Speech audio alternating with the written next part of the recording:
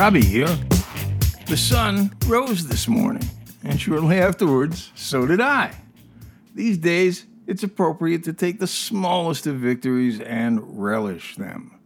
The bar is set a lot lower than it used to be, and what's worse, used to be isn't that long ago. I'll get to Roe shortly.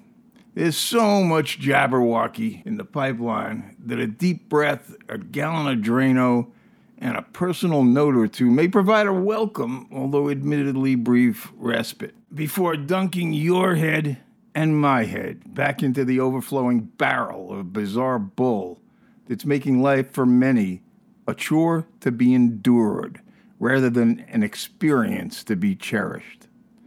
Everything from calls to suicide hotlines to the number of children going hungry is increasing at a pace that we humans, with our pathetically sluggish growth in empathy, charity, education, and honesty, can't keep up with. And the hard truth is those qualities aren't even in a period of decelerating growth. They're in a recession. Forget monetary policy.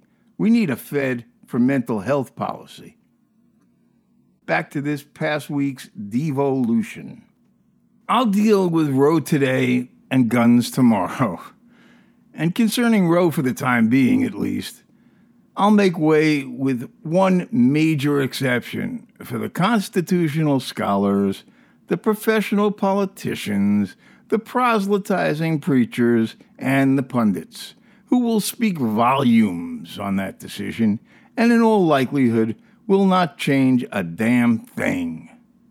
What does concern me greatly, that I haven't heard much, if anything, about, is the polluting effect the Roe ruling is going to have on dating and mating in America. It will, without a shadow of a doubt, permeate the minds of young men and women who are intent on first building a healthy emotional and physical relationship, and then, when the time is right, having and raising a family together. Maybe Gorsuch isn't such a libertarian after all, because clearly he believes that not only does the government belong in the bedroom, the government belongs in the minds of the individuals in that bedroom. Now, I took the time to read what's called the syllabus, 8 dense pages, that comes in the official Supreme Court document and is like an executive summary before the 100-plus page opinion authored by Alito. It's pretty clear to anyone with a clear head that they started with a conclusion they wanted to reach and worked their way back, kind of like reverse engineering the ruling and turning reasoning on its head. The expression, "we're screwed," comes to mind, but so do the words and the hearts of my kind and intrepid kin and my friends and their friends and their friends and their friends.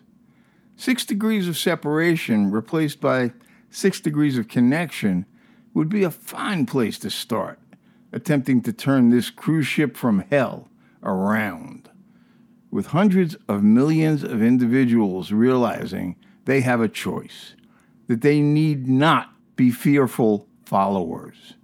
To the contrary, although the every woman and the every man may need reminding, it is they who are the leaders, and they start by having the courage to lead themselves.